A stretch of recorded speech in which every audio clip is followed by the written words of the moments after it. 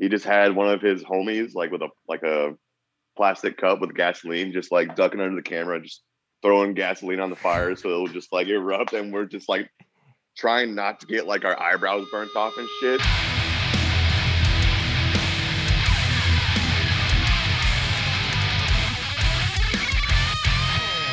You know, back in the day, we used to have drummer boys who used to walk into battle playing the most hardest beats and shit. That just sounds sick. A soundtrack to die to.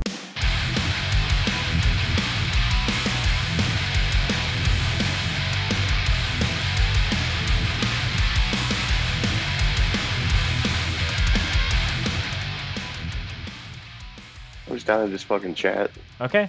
Yeah, I'm down to fucking chat as well. Let's just get it. I got the tea ready. I'm ready. Awesome. Well, thank you so much, everyone, for tuning in. This is another episode of the Scoped Exposure podcast. We go from Calgary down to Florida. We got lots of different Florida Scoped Exposure connections, and now we got a new one. I'm super excited to be welcoming the vocalist of Mindfield, Nick, onto the podcast today. Thanks for coming on, man. Hey, thanks for having me, man. I'm excited. I'm excited as well. Mindfield came onto my radar with your guys' newest release that just came out. Like, I guess it was it this past month that it dropped? June 25th. June 25th. So as far as the time of the recording this, we're a few weeks after that. So we're kind of still in that cycle, but the single that you guys did for The Final Storm off of that was like at least my first exposure, pun intended, to that. Nice. And I was like, really love the music. I feel like it's got a blend of all the things I love personally about heavy music, and we've been chatting back and forth, and now we're here to rock a pod together. So I'm excited. Me too, man. I'm excited about it. Yeah, that's the Final Storm song. That was right when we wrote that song. We were like, this is going to be the single. Immediately. We just knew it. Yeah, absolutely. Yeah, I got a couple questions on that song specifically and some others for the record. But before we get into all the music chats, as you know, Nick, we like to check some bevs. So I'm saying that as you're mid swig. So tell the people at home what you're going to be sipping on for the episode. So today I have my favorite kind of tea, which is peace tea. Nice. And this Very is the nice. green tea flavor. I usually prefer the snowberry or the Georgia peach one because those are very flavorful. Got you. Okay. But this is all I had left in my fridge, so I gotta get rid of it. Yeah, it's gonna go one way or another. Exactly. I've had it in my fridge for a while now because it's my least favorite flavor, but I mean, it's still good though. I'm not saying it's bad. Right. What is it about Peace Tea specifically as a brand that like catches your eye, or taste buds specifically? I think because it was whenever we were on tour in like 2017. It was our first tour with Incited, and I remember going to a gas station and seeing one of these, but it was the snowberry one, and it's like a teal color instead. So that caught my eye, and I was like, "What the fuck is a snowberry?" So I was like, let me try this shit. And when I drank it, I was like, this is actually really fucking good. And then I found out they had other flavors. And then from there on out, I just fucking dove into it. Nice. And as far as like tea relation, is it like a caffeinated thing? Or is it like, I'm sure the green tea has its own, sense of caffeine levels. I'm not a huge caffeine fan myself because it just makes my heart palpitate, gives me fucking anxiety. So, I mean, like just having like some green tea, it's like caffeine, but like it's like gentle, fucking extreme level. Absolutely. If I have like a Red Bull or a Bang on an empty stomach, I'm gonna have a panic attack. Right. Quick sidebar. I was just having flashbacks to when Laramie, who's the vocalist of Giveaway out of Oklahoma, she was mentioning like she had never had energy drinks or anything, and then she drank a Bang in one go at like some festival, and she like pretty much almost had a heart attack. So that's how it feels, dude. I hate it. It's like if it wasn't such a strong like caffeine, then like I could probably do it. Like just halving the caffeine milligrams, and I could probably do it. Yeah. But like 300-400, I'm like, I can't do this shit, dude. Yeah, that's why I think like Red Bull, I think, is the energy drink of choice, because there are certain ones that are, like a sugar free, so it's not as crazy. Yeah. And it's in that 8 ounce versus like a a 12, 16, or 20. Yes, or at least get them in like the little tiny Red Bull size. Yes. Then I can like handle that. Because I do fuck with Red Bull sometimes, but only when we're like on tour most of the time because I have to stay awake to drive. Right. But I mean, if they had the smaller cans, man, I'd be all over it. Right. Yeah. So maybe there's like the mini Pepsis, but like Red Bull eventually in the future. We'll have to wait and see. I hope so. Yeah. As long as for me, I think we're kind of sticking with the tea kind of vibe. So I got some chai tea mix that from our Bev sponsor, Say When. So this is like my go-to thing in the summer when it's like 30 degrees Celsius here, which I think for Fahrenheit is like around 90, 95. It's like a nice hot summer day. So this is just like a 1-to-1 mix. So it's like my very lazy like summertime. I need, again, a little bit of caffeine because like the whole dirty aspect of this is it's like got notes of coffee and things like that. So half of the mix, and then we got some oat milk. We pour this sucker. And I just love doing it while I'm, mid episode to show how easy it is to get it all ready to go, all in one thing. I'm also, chai this is, tea. Yeah, so it's a dirty chai. So the espresso and the coffee aspects makes it like dirty is what it's called.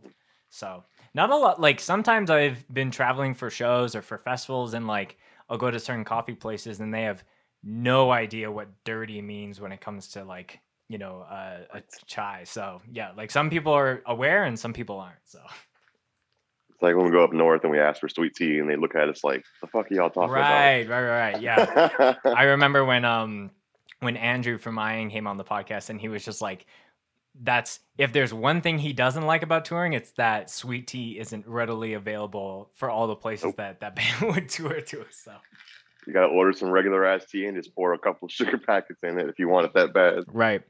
Is there like, sorry, we're, to all the listeners that are like, I want to hear the talks about breakdowns. I'm like, no, we're going to talk about teas and all this. But is there like certain like local sweet tea brands, or is it like, I'm sure there's a world of that of its own. I'm just kind of curious since we're on this subject. Teas, not that I know. There probably is somewhere in Jacksonville, but Jacksonville's mostly like bars and like coffee shops, gotcha, stuff like that. And we don't know. There's not really a big like market for tea, I guess you could say, down here. I don't know why, because tea's fucking awesome. But no, I don't think there is any kind of local one here that I know of. Well, if you know of a local or like a small run sweet tea like company, comment it on the video, or send a DM to Nick or I, and we'll get educated on that front. But without further ado, cheers to you, my friend. Really excited to be doing this podcast with you. Cheers. It's a good time when we do an official cheers through the Zoom call. Right. I'm glad you did this shit, because this is like, you started doing this whenever COVID started, right? Yes and no. So like the podcast, little quick history lesson, and then we're gonna get to Nick chats. But the podcast started. We started recording episodes in the summer of 2019, and then we debuted the actual podcast at the very like November 2019. So we had like some episodes that we were kind of going out. It was a warm up. Yeah, kind of like, just kind of finding our footing. At the time, we were just doing in-person stuff with like people here in Calgary, and just like friends of mine. And then when the pandemic hit, it was like, again, that unknown of like how long that was going to last. All my live show content like ran out. And then it was like, okay, I think I just need to double down on the podcast and do it through Zoom, because it was either do more or stop. And I know that if I was going to stop, like, we probably wouldn't have met, because there's all these new connections that I've made through, growing this brand. So, it's pretty wild. I think when, as the world is starting to open up, I do want to start, experimenting with doing things in person, but like, I'm not going to close the door on like being able to do it through this means, because it's allowed me to connect to whoever I want to in the hardcore world. Like if people come through on tour or something, then that's like an in-person opportunity you could do. But like this, you could do this anytime you want, basically, whenever people are free, obviously. But Yeah, like I think even when people are coming through tour, like there's almost like such a small window of time where they might have a free hour or 2 hours to like sit down Yeah. and do something like that. So it's already starting to get a little interesting on like, I'm messaging someone from a pretty big staple hardcore band. I'm not gonna I won't tease it until like I have it recorded because who knows how long it could keep going along for. But I'm like, yeah, can you do this Saturday? And he's like, I'm playing shows. And I'm like, oh right, yeah, people are starting to do that again. So Oh, normal things again. True. right. So it's gonna be interesting when I reach out to X person in some band and they say, super down to do it, but I'm on tour for the next 3 months. I'm like, all right, so like book that person way out. So yeah, Yep. it's again, it's just it's the same thing with the start of the pandemic. It's just kind of adapting and being able to build this show just with all the changing times that are happening. Fucking COVID, man. Fucking COVID. Right. So Nick, I don't know how much of the show that you got to listen to kind of prior to coming on, but any new guests that I always bring on, I'd like to get a little bit of context about how they got into heavy music. So take me back in time and tell me some of those formative moments and records for you, because I feel like that, really sets the stage for everything else that we're going to talk about. See, me, I wasn't like, my first genre wasn't like hardcore. I was big into like, well, first it started off with just like Linkin Park, Slipknot, System of a Down, and then it kind of grew from there. And then I really started getting into like Bullet for My Valentine, fucking Kill Switch, Hatebreed, of course. It Dies Today is another favorite band of mine. Yep. Just like older metalcore / like deathcore. I used to love deathcore. I ain't even gonna front. I used to fucking love that shit. I still do to an extent. But yeah, back then I really went from I went from Linkin Park and stuff like that to early metalcore like Bullet for My Valentine to deathcore, and then probably around like 2008, 2009 when I first started listening to hardcore, because there was like an actual hardcore fest in Jackson. It had Rotting Out, Harm's Way, the Red Baron, just a bunch of not older, but like the Red Baron's older, but like Rotting Out, Harm's Way. There was one other band that played it. I can't remember what the fuck it was, but it was another like really influential hardcore band for me at the time. And that's what really kind of steered me more in that direction of getting more like thrash and like hardcore, just like faster stuff. Yeah, it's interesting that you bring up Harm's Way, because like it was just a couple days ago, again, as far as the time of recording this, that like Harm's Way's Isolation like had its like 10-year anniversary. So 10 years. Like you were saying, like they got stuff like a couple of things beforehand, but it's like that record, in my opinion, was one of those like, okay, now a lot of people are paying attention to this band. So oh wait, it was fucking Foundation I saw at that same fest. Oh wow, okay, yeah. And that was around the time that when The Smoke Clears was coming out. Okay. And so I heard that band and I was like, this band's still heavy, but like they aren't like deathcore. I'm like, what the fuck is this? Right. And then like that's what started. I remember I bought When the Smoke Clears that day, and I listened to it on the way home, and I was like, this is fucking insane. So like 2008, 2009 is when I got into like actual like hardcore and like thrash and punk and stuff like that. Yeah. But aside from that, like heavier music, I was starting in like 7th, 8th grade. Yeah, it's pretty wild that like the rise, the rise and pop of the new metal, but like era, and just like like you were mentioning the Biscuits and the Disturbs and the Linkin Parks, like that put on so many new people just into the heavy world, and just like just intriguing people, like, oh, like what else is there? And then I was kind of the same as you, like End of Heartache was like on repeat for me a lot of high school, and like Bullet for My Valentine's another great one as well.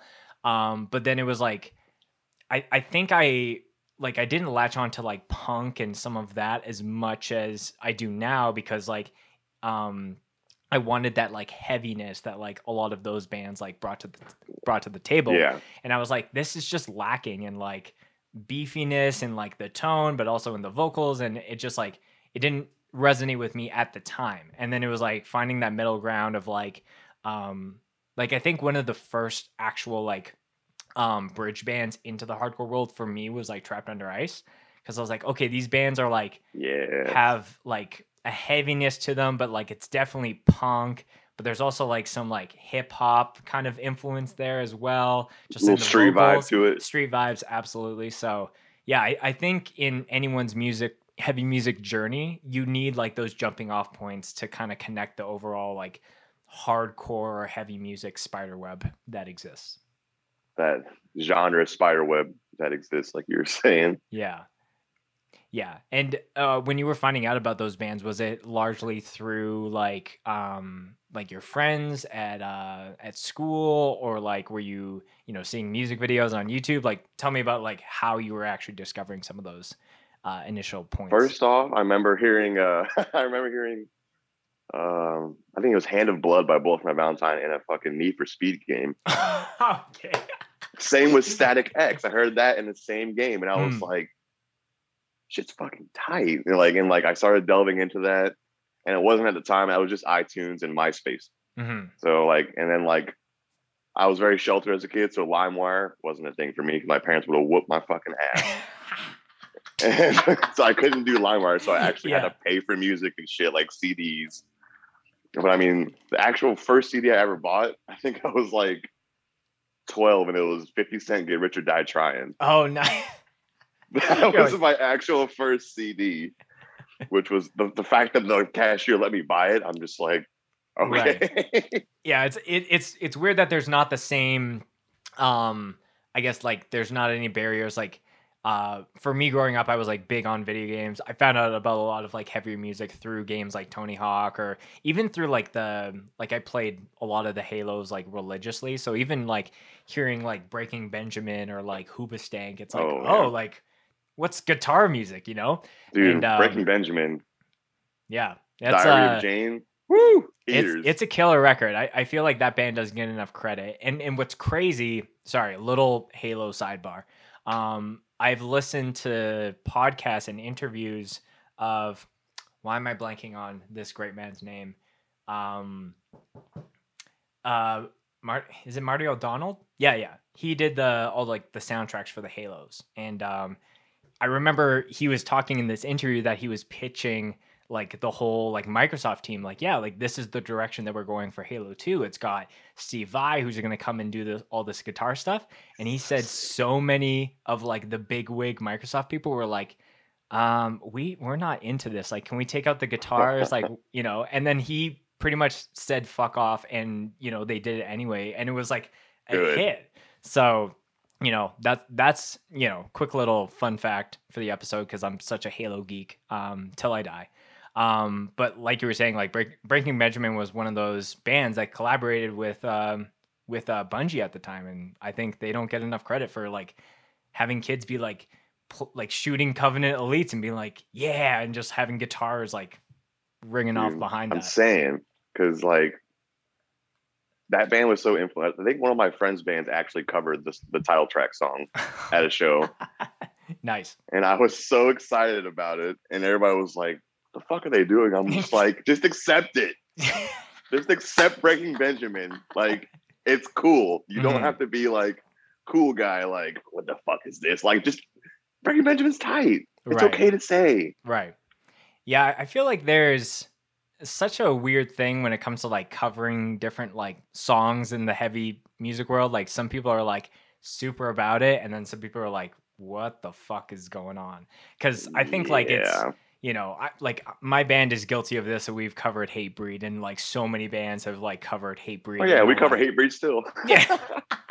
Yeah. But then it's like the times where I think about bands who have covered like a Nickelback song, like for an intro, or like someone else does like Avenged Sevenfold or something, like something that's like a little bit out there, but it's like, again, it all connects through the heavy music spiderweb, right? Like, you start listening to it and you're like, are they really doing this? And then you're either going to be like, they're really fucking doing this, or they're going to be like, wow, they're really doing this. There's like no in between with it. Yeah, it's a hot or cold thing. There's no like lukewarmness when it comes to that. Either you're Mm. mega stoked or you're like, oh, okay, well, we will, Oh, endure this, I guess. literally, there's no in between with it. Yeah, so yeah, I think that sets a lot of like kind of bare a lot of connection points that we can kind of reference as we kind of get into the rest of this episode. So Minefield, like you said, is the main project that you're a part of. Band's been around for like a long time. Like again, the first time that I heard about you guys was just off this new release, but going back, I guess like the first thing that I saw that was put out was like into 2016. So Yeah. just talk to me about like the formation of the band and how you guys have gone through the years, because some bands like come up and then they come down, and so it's cool to Mhm. see bands who have been around the block a number of times. Yeah, I think we released our first single I think it was on Thanksgiving Day in 2015. Oh, okay. And it was the Mental Torment track. That's on Perpetual Suffering, like the EP we have. Mhm. But that was like our first track we actually released.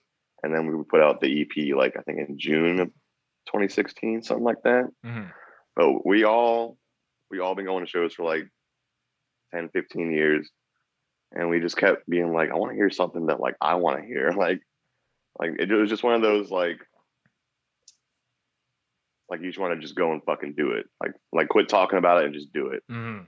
So we hit up one of our friends from a band called Sack the City named Kyle, and he wasn't into like hardcore really. So like the riffs were like limited on what we could do. Mhm. And so we did that for like a year and it was okay. And then he eventually was like, I don't want to do this anymore, blah, blah, blah. So we were like, all right. So we got a new band and we just got our friend Matt to play guitar instead. Mm. And he rode out with the band for a while. And then since then we've had a couple of guitar player changes, but every time it's always been me, Trevor, and Colby in the band.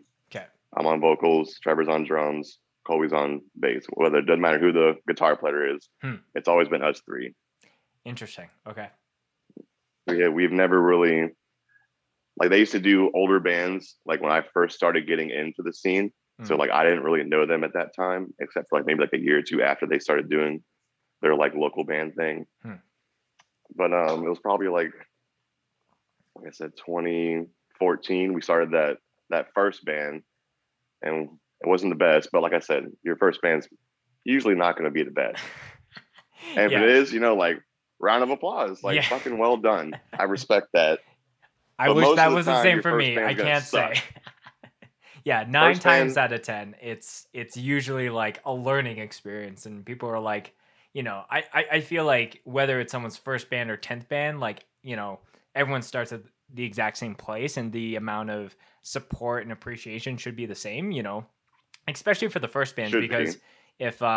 if people are not feeling like people give a fuck, and they won't go into the second, third, and fourth iteration. But I think so all that level is the same, but it's interesting how you said that the vocal, the bass, and the drum department have always been the same three dudes, but the guitars have kind of continually changed. And in my opinion, when it comes to like songwriting, like the guitar is usually, here are the riffs, and then that's kind of where we start on like building a song.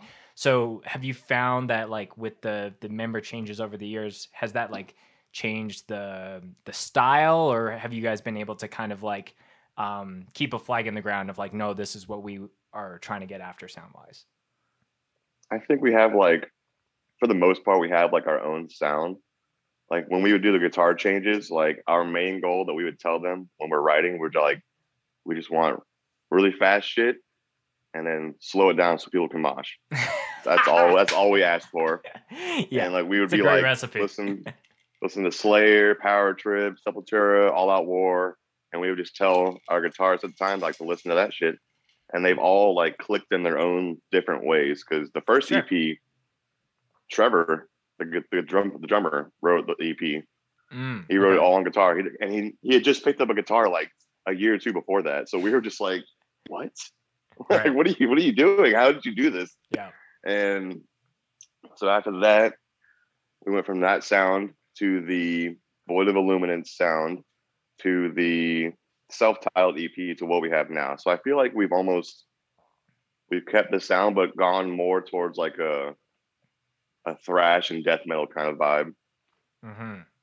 Yeah, that's where I feel like we're at with Seclusion of Sanity. At least that's where we're at, because I feel like I was listening to some podcast the other day of some United Kingdom guys, and they're all just saying how like there's like every little kind of thing that you would want in heavier music in the album. So that's why I was like, oh, that's pretty fucking cool to hear. Like thanks. Yeah, thanks. Yeah. And I think like The Final Storm was the first song that I heard from you guys, and like it checked so many boxes like all at once that I wasn't expecting that like a normal hardcore band usually does. It's like, okay, there's a fast section, there's like a moshy part, but there was like so many aspects where like I didn't expect you guys to go as deep as you did into some of those parts, like super heavy, super fast, like wailing guitar whammies and all just like the really fun shit. But yeah, like I've been listening to the record like front to back for the last couple of days in prep for the podcast, and yeah, there's like a lot of variety and good things to chew on in that. It's not like 10 of the same Minefield songs that are just a little different part here. Like I think you guys were really intentional about like having the one super heavy death metal song and then the one kind of like, all right, we're going to experiment a little bit more and have like a lot of clean guitar and things like that. So I feel like you guys made a really balanced record, and that's such a task to do that. And we spent so much fucking time on this album too. Like we spent a little bit before COVID writing it, and then all of COVID just writing and recording it like periodically. Because like we would write a song, and like our guitarist at the time, he had his own studio, so he would just record it real quick, send it to us, and then like so on, and we would just be like maybe this here or this here. Oh, excuse me, but fuck, what were we saying? I think I was just singing some praises to you when it comes to the variety in the heavy music space, and I think that's like that was the goal for the album. And I think that's what especially with the track list too. Yeah, and I think like every band is different. Some people just want to do like the New York hardcore sound. Some people just want to do beatdown. Some people just want to do scram or fast power violence, whatever it is. But I personally love bands that like really mesh in like different things and don't set up these like barriers of like, well, we can't do this kind of part because that would make us this kind of band. It's like, I say exactly. Fuck it. We were just like, let's do what the fuck we want. Like, why not do it? Like, because if you're gonna write music for other people, you're not gonna enjoy what you're doing. Yep. And 100%. Like, if you don't want to mosh to your own band, why put it out? Why even do it? Like, if you don't care what you're writing and you're just doing it for other people, it's just there's no point. Right. Now there needs to be a photo of your face and then the words, "If you wouldn't mosh to your band, don't write it." As like a motivational poster. I'd buy that shit in a heartbeat and frame it up right here. Your own band, don't write it. Someone please put that on a shirt. If you want to fucking write your own shit and you want to mosh to it, usually people are going to enjoy it.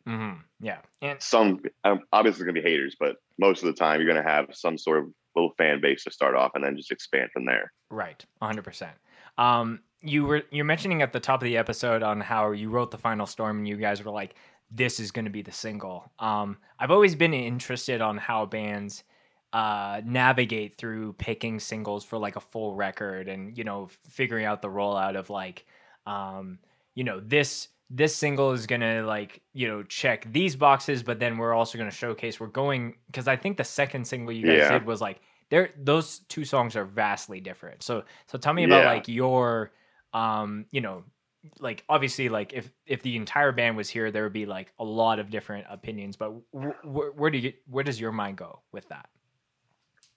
As in like choosing what song to do for the single and like solidifying that. Yeah. I think it's because one, we wrote it whenever there was a hurricane happening in Florida. And so I figured I'll just write it about some crazy storm ending humanity. And once we wrote it, we were like, this has like a lot of different aspects in it, and we could do some really cool shit with the music video too. That was one thing we thought about, was the music video. And then how like you said, there's just so many different kinds of elements in that song. Like you've got blast beats, you've got fast riffs, you've got breakdowns, you've got fucking whammies. And I felt that since that's always what we're trying to do, is just like embody all of those things, why not be the single? And then I figured with the second song, do a softer song. Because like the rest of the album after that is like, it's just like ass beating shit. But like we wanted to have a softer song, like a song that I didn't really want to like write lyrics that were like symbolic or like metaphorical. I just wanted to write them like straight up how I felt and like exactly what I was feeling when I wrote that song. And it was, the second song was about one of my friends back in the day taking his own life. So it was, like I said, I wanted to get straight to the point. I didn't want to do any metaphorical stuff or symbolism, just how I felt. And then that's another thing with the two songs. Like the first one had a lot of symbolism and metaphors and stuff like that, while this one was just really straightforward to the point of how I feel about it. Yeah. And how I hope other people probably feel and can relate to it, at least somewhat.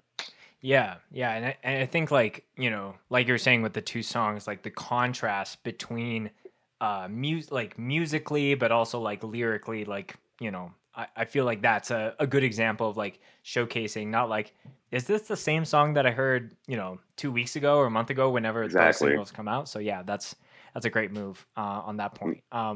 So yeah, I noticed that in the Final Storm and Extinction, there's like definitely a lot of themes around, and I don't know if, you know, this is just what I'm picking up on, is like that like storm aspect, like I don't know if there's like some nods to like end of the world, global warming kind of shit. So you know, just overall, like what are the main themes that you wanted to write lyrically, and what are the ones that you're, I guess, most proud of on how they all came together? All the songs are like different, but not at the same time. It's weird saying that, but the themes that I wrote about mostly were mental health, thoughts about taking my own life, friend that took his own life, and then I wanted to have some like more symbolic stuff, like the final storm and like extinction, the world ending, just because I feel like it just seems like the world is in such a shitty place nowadays that it's only inevitable to happen. So that's why I always am just thinking about the end, as sad as that sounds, just thinking about like what the end of the world would be like. And if I could embody that in music, what it would sound like. Yeah, definitely. Yeah. And yeah, I think the pandemic has been like a tip of the iceberg to like maybe the reality of, you know, different things, whether it's global warming or anything like that. Like it's scary to see all like these graphics. So like, if our climate went up this many %, it's okay. But if it goes up one more than that, we're fucked. So we are going to die. Like, yeah. That's a scary thought. Yeah. And like I said, it could happen just like that, just like COVID did. With just like that, everybody's lives changed forever. Right. For a year and a half. And who knows what could happen eventually like that, like whether it be some storm or a crazy meteorite shower or just something like that. Yeah. That's the scary thing, is it's possible. Right. And I guess like how you were saying, like, I guess where you are geographically in Florida, like you guys must have that's like, you know, like that's one of the things about living there, is that like, you know, hurricanes and all those things are like just that much more prevalent. Like that is not a thing that happens here in Canada, at least like, you know, in Western Canada specifically. Like growing up in Winnipeg, which is like the center of Canada, like in the prairies, like there would sometimes be, it'd be cold as fuck. So there would be like more of that just constant, like that kind of climatal dilemma. But you know, if the only thing they would have that's similar to you on that level would be like we'd have like tornadoes, but they would 9 times out of 10 be like out in someone's farm, not like, oh, this is coming. Ours would to just the be watches. We never have tornadoes. It's always just tornado watch for this area, and like it's never going to happen. Like it's very, very, very, very rare that a tornado happens in Florida. Right. it's That's mainly another thing with the music video we did for that. I wanted to have like a Florida vibe, and I think when I got the end result of the video, like the final version of it, I was like, yes, this is what I wanted to do. This gives off extreme Florida vibes because I know bands like to kind of rep where they're from in a way. And I feel like this is our song of kind of doing that because we have to deal with hurricanes and shit. So it's a real thing, but it's also a metaphorical thing at the same time. You know what I'm saying? Yeah. Yeah, I was gonna ask, like, because there's a couple like locations that you shot for that music video, but the one that like is most eye catching to me is like the fact that there's all these like palm trees and leaves and shit. I'm like, this is as Florida as it gets. So like, That was the goal, and I think we got that one on the head. Like when we told the director how we wanted it done, he was like, "I think I can make this work." I was like, "Let's fucking go, man." So in Florida, do they just have like palm bushes that you can set up a drum set and play in, or did you have to like lay out a couple things to make it look cool for the video? It's perfect because he lives like in the middle of the woods. Oh, has like a nice 2-story house and like a little shed area, and like we shot every portion of the song or the video at his house, like outside of his house. And the coolest thing was whenever the fire shit was happening, he just had one of his homies like with a plastic cup with gasoline, just like ducking under the camera, just throwing gasoline on the fire so it'll just like erupt, and we're just like trying not to get like our eyebrows burnt off and shit. Yeah, man.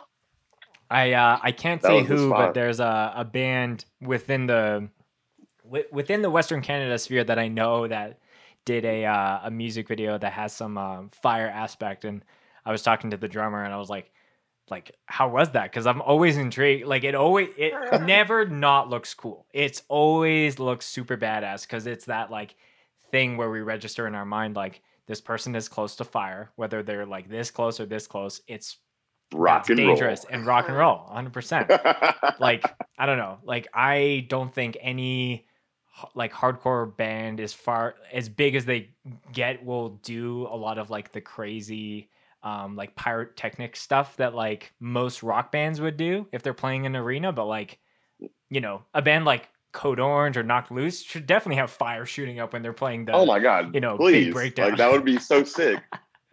Some like WWE or like AEW shit, get some pyro going on stage. Yeah, like super Mad Max style, like, you know, it's shooting out of Isaac's guitar or something like that. Like you can't tell me that everybody would not be like, that's fucking insane. Yeah, especially being like, I remember seeing this band play to like 10 people in a community center, and now you're shooting fire out of your guitar. Like, let's go. Knocked Loose. I remember our first band, the one I was telling you about, we played in a backyard with Knocked Loose in like 2015. And they didn't even get to play because the cops shut it down. But I remember like talking to Brian. He probably has no idea who the fuck I am now. But I remember talking to him, and he was like, "You guys are really cool." I was like, "Thanks, man."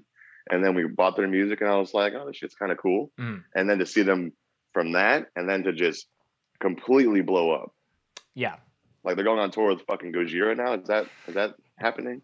Yes. Okay, it's like, see, that's insane to me, because like from where they started to where they are now, in like such not like a short time, but I don't know how to phrase it. Like they put their work in. Yes, absolutely. Like, you know, I think a lot of bands will get lost in the sauce of like they need to put out this killer demo and then they expect to play like a giant hardcore fest. And sometimes that does happen, and that's really cool to see at times. But like, it's not, I don't want to say gone are the days, because I still believe that getting in front of people, like, and, you know, taking your band outside of your local circle, whether that's, you know, your province or state, or, you know, even just your region, it's super important, because I think people make a connection with a band when they're like, oh yeah, you came to my hometown and you played for like 30 kids, and then, you know, you come back and you play for double that, and then, you know, it builds on itself. So a little snowball effect. Yeah. And you know, like, I don't think every band, like, it's not a guarantee to even do that, right? Like every band could do that for years and years and years. You'll be lucky. You gotta have all the right connections, the right music, know the right people, and it's just a culmination of so many different things that have to go into it. Mm-hmm. So like if you get to that spot, like well fucking done, because that's impressive, honestly. Yeah, and I think like, it's such a multi-layered thing because I think, some bands work their asses off 365 days of the year, go on tour as much as they can, but maybe their music genre is just not the most popular thing at the time. And I think, since we're using Knocked Loose as an example, I think just the metalcore and the kind of beat down space that they kind of started in was like, it was just prime time for them to kind of shoot off to the stars. So so to get back to you, we were talking about the Final Storm music video. I love that you were mentioning on like it was all shot in one location, but it's just like we were looking this way and then we turned this way and we're in a new location. Literally, that's what it was. Yeah. And it was cold as fuck too. I remember that.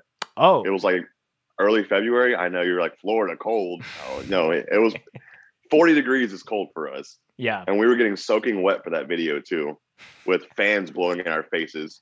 And I'm pretty sure like 2 of us got sick after that, but we were just like, worth it. Fuck it. Yeah. Well, I think, to your credit, I think wherever you live, your body is like conditioned to that climate, right?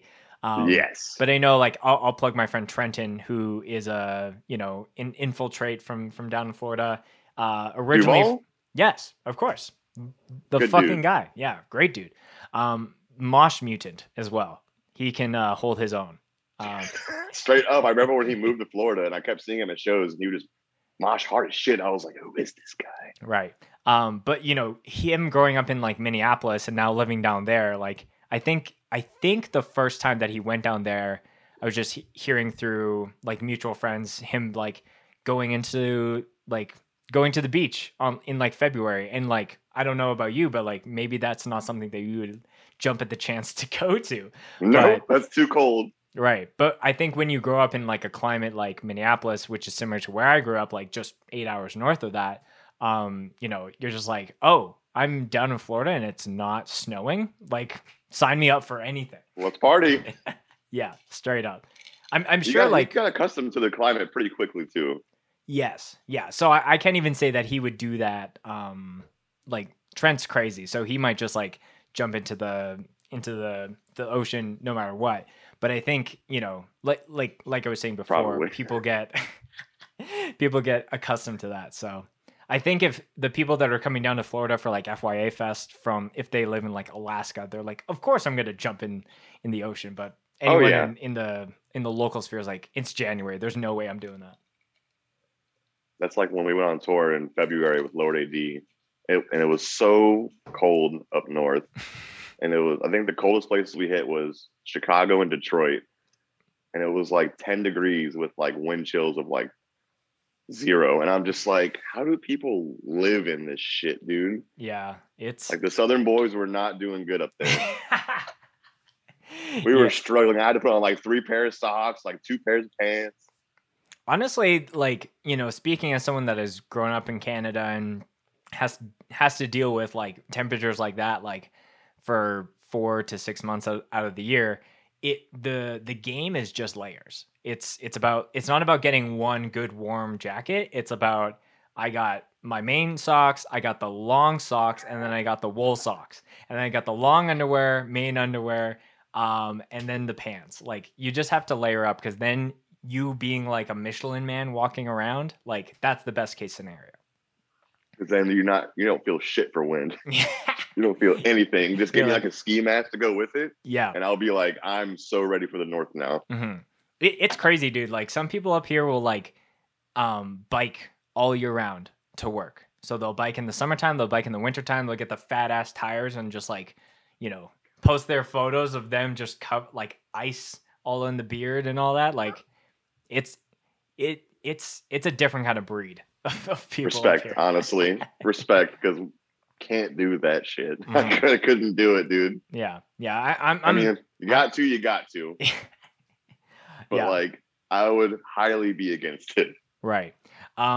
So as far as things Minefield concerned, you guys put out the record just a couple, I guess, weeks ago, as far as the time of recording this. But just before that, you guys played your first show back with Living in Fear in Atlanta. That was So the second one. oh, second one. Okay, excuse me. So with such a long time for everyone not to being able to play shows, and you getting to get two under your belt like pretty quickly. How's that return for you been on an emotional level, but just like what you're seeing in the hardcore scene now? I'm really curious on that end.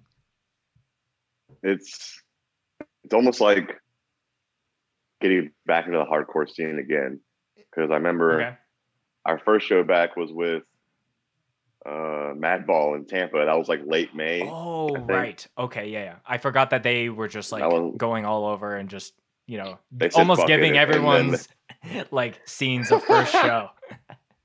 Literally there, but like I said, I was like, someone's got to break the ice, and they fucking did it. Mm-hmm. Right. And like I said, that show in Tampa, it's like a 400 cap venue, and it was sold out. And so like that was probably like the biggest show that we played. And just standing on stage before like sound checking and like looking out of the crowd, I was like kind of nervous. And I haven't felt that way in a very long time. Sure. So to have that freshness come back is such a cool feeling. And then to play in Atlanta for our first time with a fucking awesome lineup with Living in Fear, Cirrus, Satisfied, Backslide, Strangle You, I think was Iron Law, Strangle You, just so many fucking cool ass bands, and that was a very, very fun time. Yeah.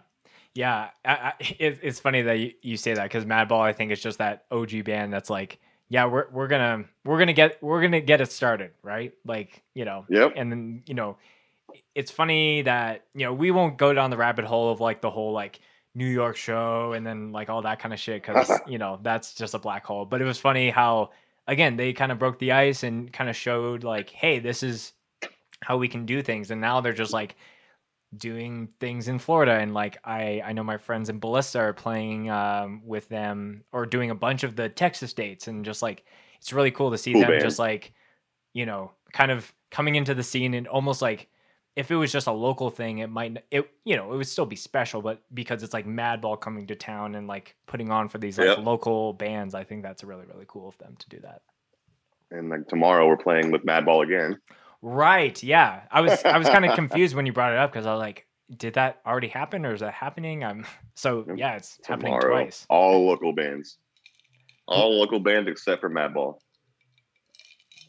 It's gonna be a fun time. Yeah. It's funny how you're saying on how you're looking out, and just like I think for me, like I've been playing in bands for a long time, and I think I always get nervous for every show, but it's like it's a mix of nervousness and just anticipation to actually get to it, right? Yeah, the anticipation. So, yeah, but I think there might be more nervousness being poured into that mixture, because it's like, oh, I haven't done this in a year and a half. Like, am I rusty? I don't know. Like, we've been practicing all week. Fuck up? Yep. What are you seeing, like, as far as the not like the demographic, but like are you seeing like any changes in like the local sphere with like either certain people coming to show that you haven't like recognized before, or how people are reacting to bands now? Like what has been like the local like change in that long gap that everyone's had? I feel like in that year and a half that we didn't do anything, I feel like it's gonna sound goofy, but like hardcore made its way to TikTok, and that ultimately gave hardcore a lot of new fans. So I feel like a lot of these people that are going to these shows that are happening now are all just brand new people, which is really fucking cool. And so you accredit a new wave of kids coming into hardcore through TikTok. Yeah, definitely. Because TikTok's such a huge thing, and like I said, there's been so many new kids and new faces at shows that I've never seen before. Mm-hmm. It's obvious that like they're newer, but at the same time, like you can see like the freshness on their face of like what they're witnessing and like right how they're taking it in, and you can just tell like they're having a good time and it's their first hardcore show and it's a good experience. And that's ultimately what's going to keep pushing hardcore music to the forefront, and people keep listening to it and it getting bigger and bigger. Yeah, like someone's first experience for anything is like so crucial. That could be anything from like, yo, go check out this restaurant, and maybe it's like, oh, the food is a little whack, or you have some bad service. Like first impressions, absolutely. And I can vividly remember some of the very first hardcore shows that one in particular, it was some band's like last show, and I remember I was leaving and they were like trying to get rid of all the merch that they had, and yes. He was like, did you buy a shirt? I was like, oh, I did buy a shirt. And then he threw another shirt into my car. He's like, now you have 2 shirts.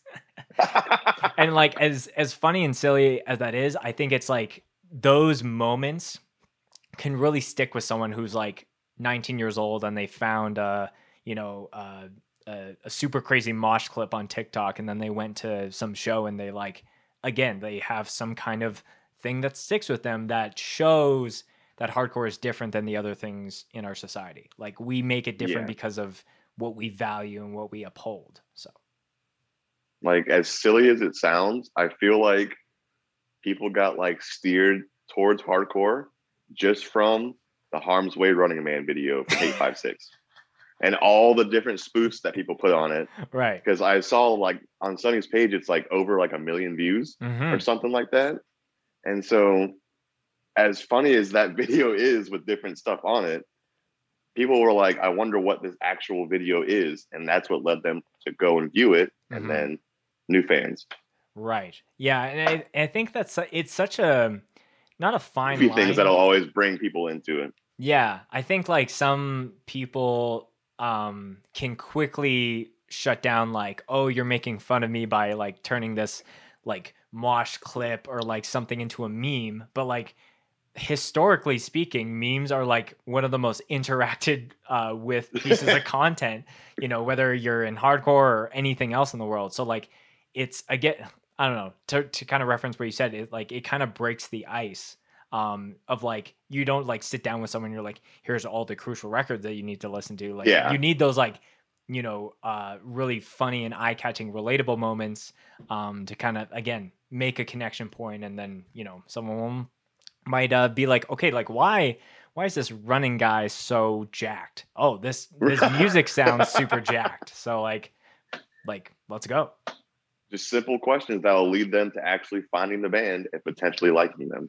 Yeah. I've been like not reluctant, but I've just been like, I have a Scoped Exposure TikTok account, but I just don't have any content on there yet. But I know if you like pointed at a Scoped Exposure set on our channel and said like, what would be a TikTok that you could pull from it? I could usually pull 1 or 2 moments that are like really wild or like just funny. Like there's a punk band from up here in Vancouver called Baptists, and they were playing this festival, and there's a moment at the end of the set where the venue had like a projector screen just above where like the bands would play, and I think it like accidentally came down, and I think the vocalist grabs it and starts throwing it. I'm like, oh, this is a recipe for disaster, because there's going to be a hefty bill to pay if this thing gets damaged. But like just little things like that, TikTok's really great. It's just like, here's a pretty good piece of content, let's just make it viral.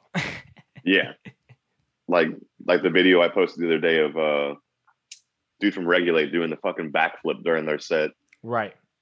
Top 5 coolest things I've ever seen. And if that's on TikTok, people are going to be like, what the fuck? And they're going to want to look up the band playing. It's just simple things like that really keep music going, honestly. Yeah, as silly as a lot of it is.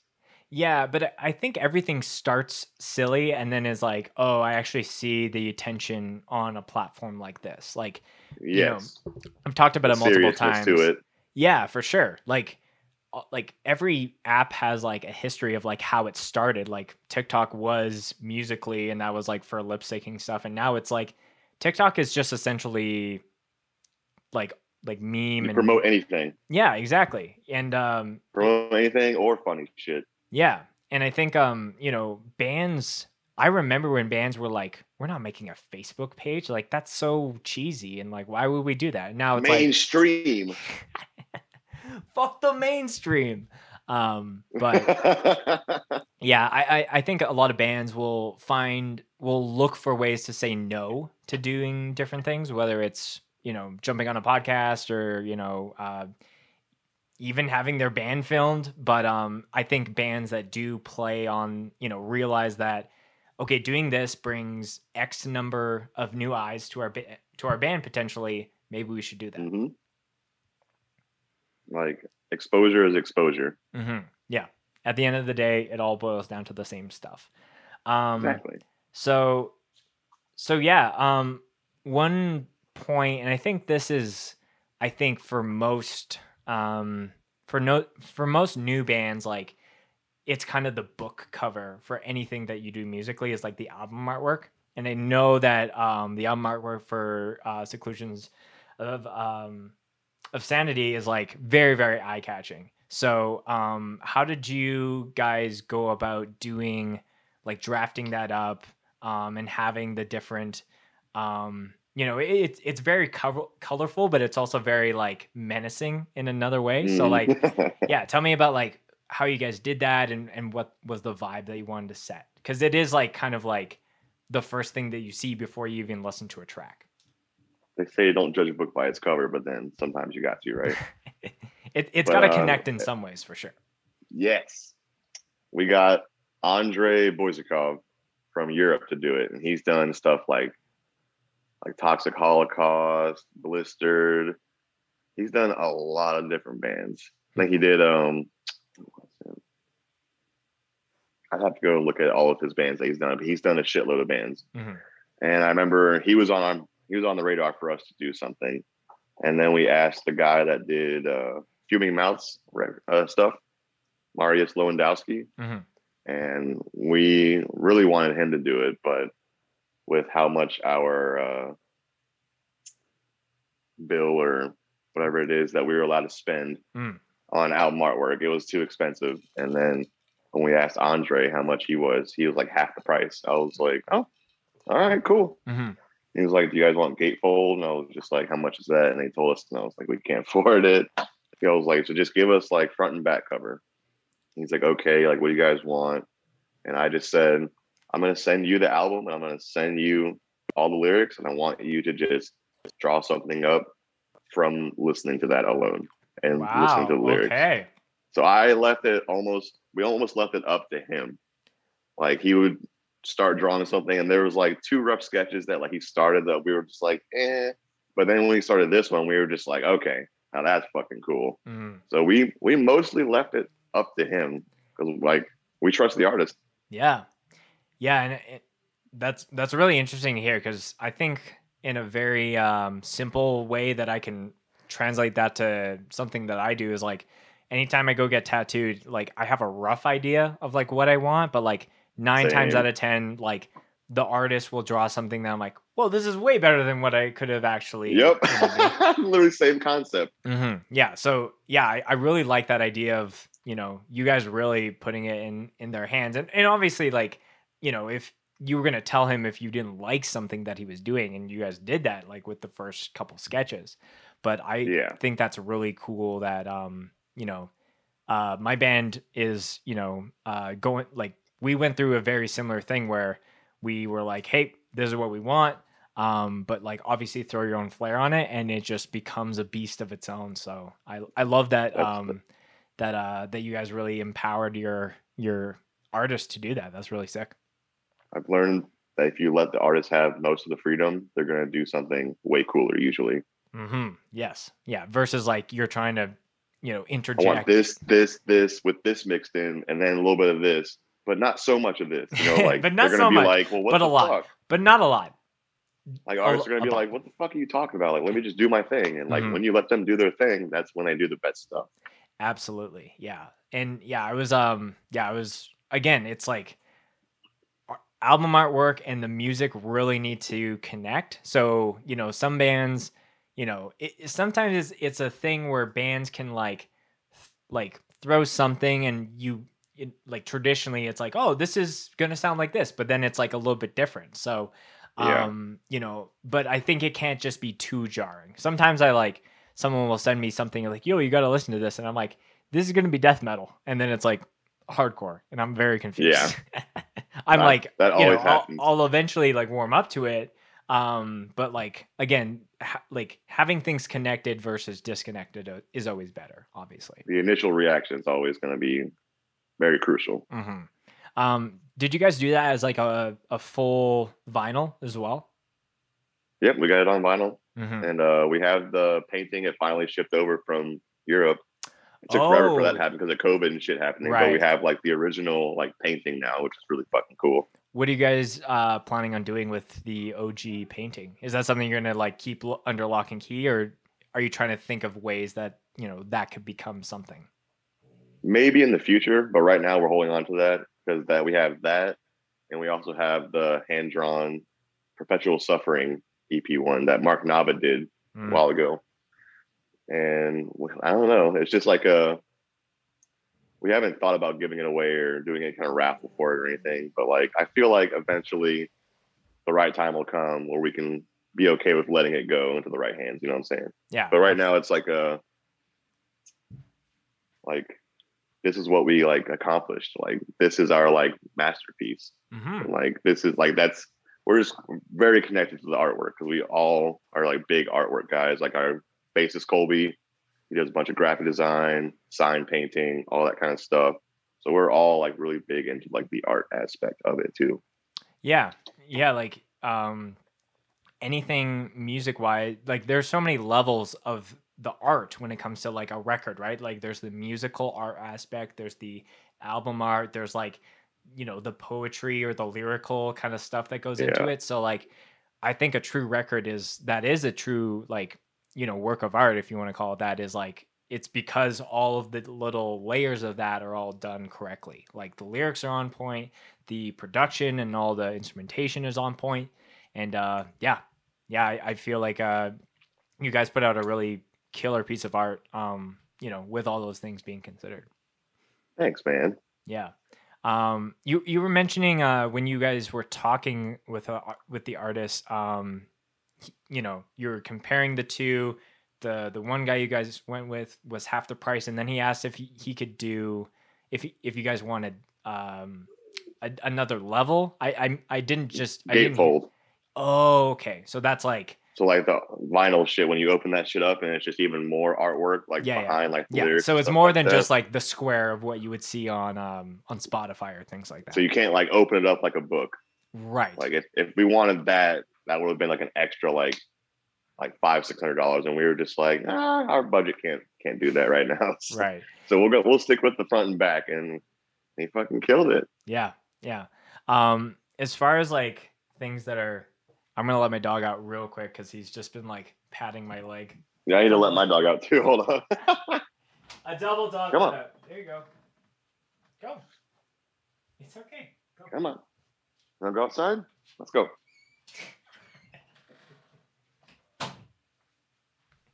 Anyone that's listening or watching is like, oh, should I let my dog out as well? Reminder, let your dog go out. Yes, 100%.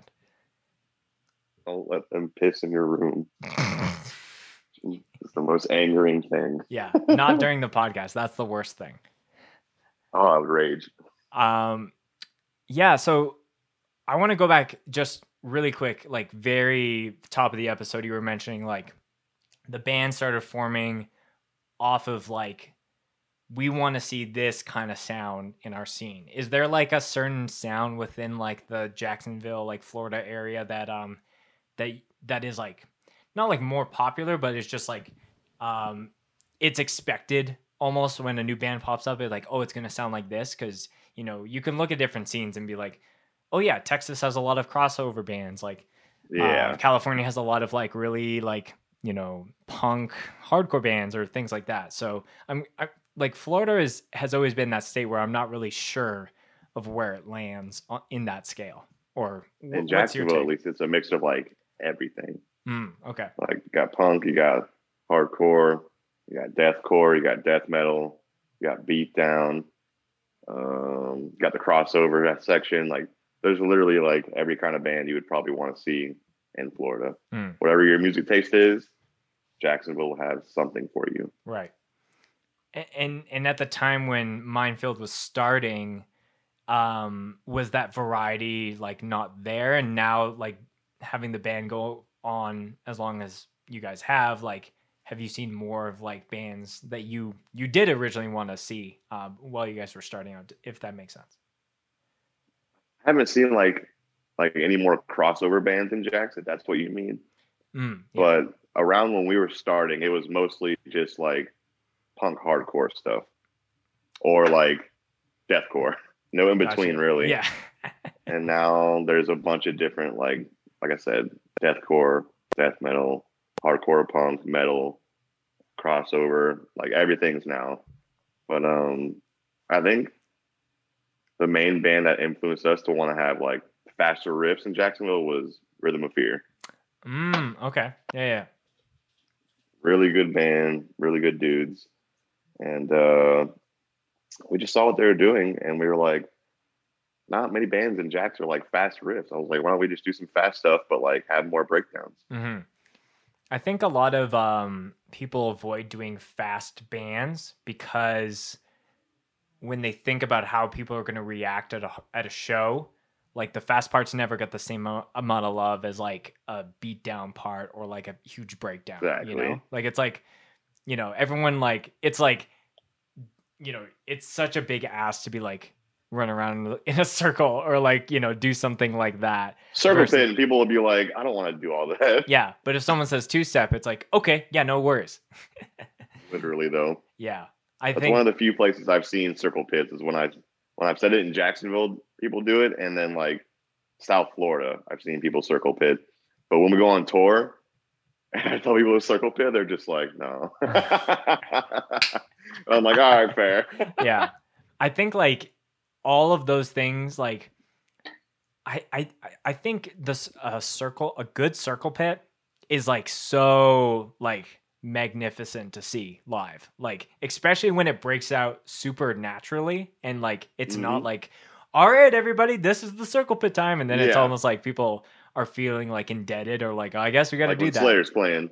Yes, or like when Power Trip would play something, or like, yeah, it's really cool to see an entire room like start to, you know, like you were saying before, like start to create its own hurricane in the room, and people were just like, yeah, it's super fun to see. What? Absolutely. It's always the coolest feeling. Because I feel like when there's a huge mosh part, or like, you know, like I remember when Brian of Knocked Loose came on the podcast, and you know, they play to so many different crowds now. They'll play to the hardcore crowd, but then they'll play to like the Gojira crowd that doesn't know what any mosh moves are. Yeah. But, you know, he was mentioning like, you know, telling people to jump at a show like that and seeing actually everyone jump is still such a cool feeling. But just as cool to see an entire room erupt for like a breakdown or everyone's two-stepping. So yeah, I really hope to see that. You know, you've gotten just a small taste with the two shows that you guys have played, and Canada is just like a little behind the ball still when it comes to like having those in effect. But yeah, I'm just excited to see that explosiveness at any show, really. You haven't been to a show back yet, have you? Not at all. I do have. Man. I don't know when I'm gonna keep it under wraps still because I don't know if it will be out. But there is a festival that I'm flying down to in California that I'll be filming in the next little while here. So that'll be my first show back, and I'll tell you off air if in case this comes out before or after. But it's pretty wild, the lineup. So okay, a nice big fest for your first show back. I know that'll be good. Yeah, the dude riff overload. Yeah, the dude that you know we connected with, and he is helping me get down there. He's like, it's the venue that it's in is like, don't wear pants. Like it's going to be really, really hot. So I'm like, I'm probably just going to get a cutoff for the weekend and just wear gym shorts. And that'll be that. So California dude, gym shorts heat are the way in to like go. July. So telling you, gym shorts, that's always what I'm rocking in Florida. People are wearing jeans. I'm just like, no, No. I can't. It's too hot. I'm a bigger dude. I can't wear pants like that. I gotta wear gym shorts. Let it flow. Yeah. What's has there ever been a time at a Florida gig where it can't, like, okay, here's an interesting question.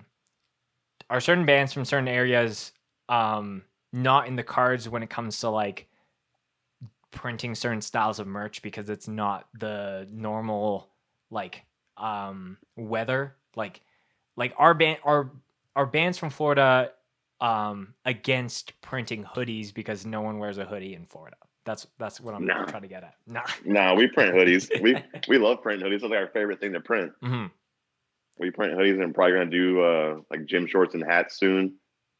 But I mean, no, I've seen not every kind of merch, but like the normal pieces of merch that usually come out. Yeah, just come out whenever. Like it doesn't have to be just like short sleeve shirts or something like that. Right. Like we're definitely getting the hoodies out, but only when it's cold. We can't do that in the summertime because then no one's gonna buy it usually. Right. Yeah, it's still the same as far as seasons, but you know, Endgame isn't gonna do like a full on winter jacket, you know, with our logo that's like $400 to buy or whatever. No, it's too much, and especially for that time of year too. It's just like ain't worth it. Yeah, but yeah, that's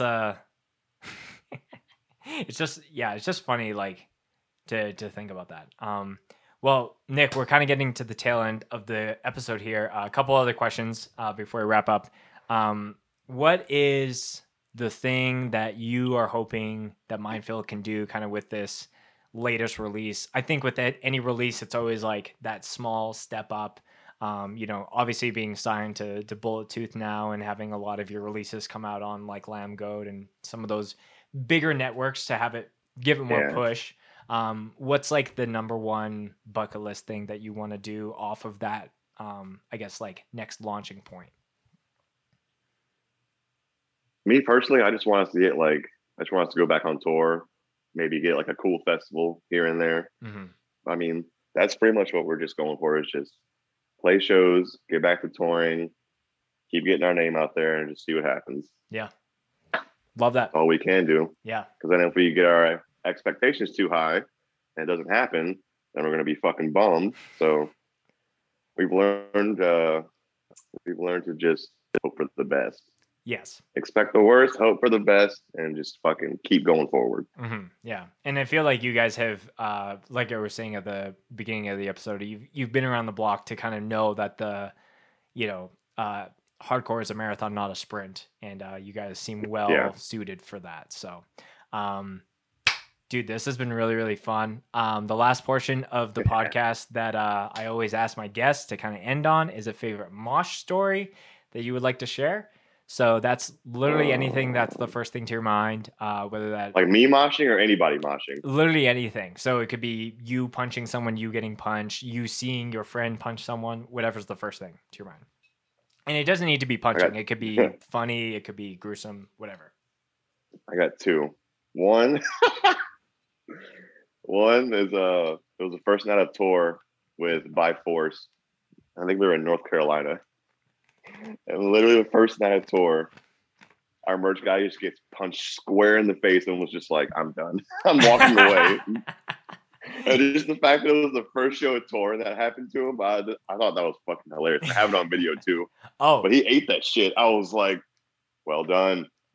And then the other favorite mosh story that I had that I remember seeing in person, I won't let him live it down, is when I saw at FYA Fest a couple years ago, Jukai was playing, and Lumpy was moshing, and he literally was just haymakers across the pit during Jukai and just knocking people on their asses, and I was just like, oh my god, it was just an insane sight to see because he was just not even moshing, just swinging on people in the pit, and I was just like, god damn. It was almost like a machine gone wrong, and it's like, don't hit the arm, and it's just like, poof. Dude, straight up, just connecting. Not just like barely connecting, but like connecting too. I'm just like, I'm so glad it's not me. That's like in those like some of those video games when you get like a sledgehammer kind of weapon, and like the charge up is like super long versus like a really quick sword. It's just like his arm. It's just like, ugh. Just a club. Yeah. Yeah. Straight up. Very caveman for sure. Yeah. Shit was so good. Yeah. I love that. And, you know, Lumpy's great friend of the show. He's been on here twice. So, you know, Good dude. Good dude. Absolutely. Well, Nick, this has been really, really fun. Again, I think the Scoped Florida connection is pretty real. I've had a lot of good friends from there and made a lot of new ones like yourself. If there's anything that you want to send the people off with, shout out, plug, whatever you got, the floor is yours. Well, new album out. Came out a couple weeks ago. Exclusion of Sanity. Spotify, YouTube, iTunes, all the streaming services. Show tomorrow with Madball, but this won't come out until after that. But if you see us on a show this summer, come see us. And bands I want to shout out are Living in Fear, of course. Of course. Satisfied, Strangle You, Backslide, Surus. Band called Plague Years. Okay. I really fuck with that band. Plague Years is tight. Creeping Death. And shout out to Dying Wish with that new song they just put out. Just very, very excited so for that Kill band. Switch, and it sounds so good. Mm-hmm. Such a good mixture of like their own sound plus Kill Switch. When I heard that shit, it brought me back. I was like, this is fucking awesome. Mm-hmm. And then shout out Rhythm of Fear. I always got to shout out Rhythm of Fear. Mm-hmm. And I think that's pretty much it. Yeah, killer list of great bands. And yeah, nothing but love for to you and Minefield. And yeah, highly recommend if you like riffs and just crushing tone and breakdowns. Highly recommend you check out the album. Dude, thank you so much for coming on. This has been really fun. Thank you for having me. It was fun chatting.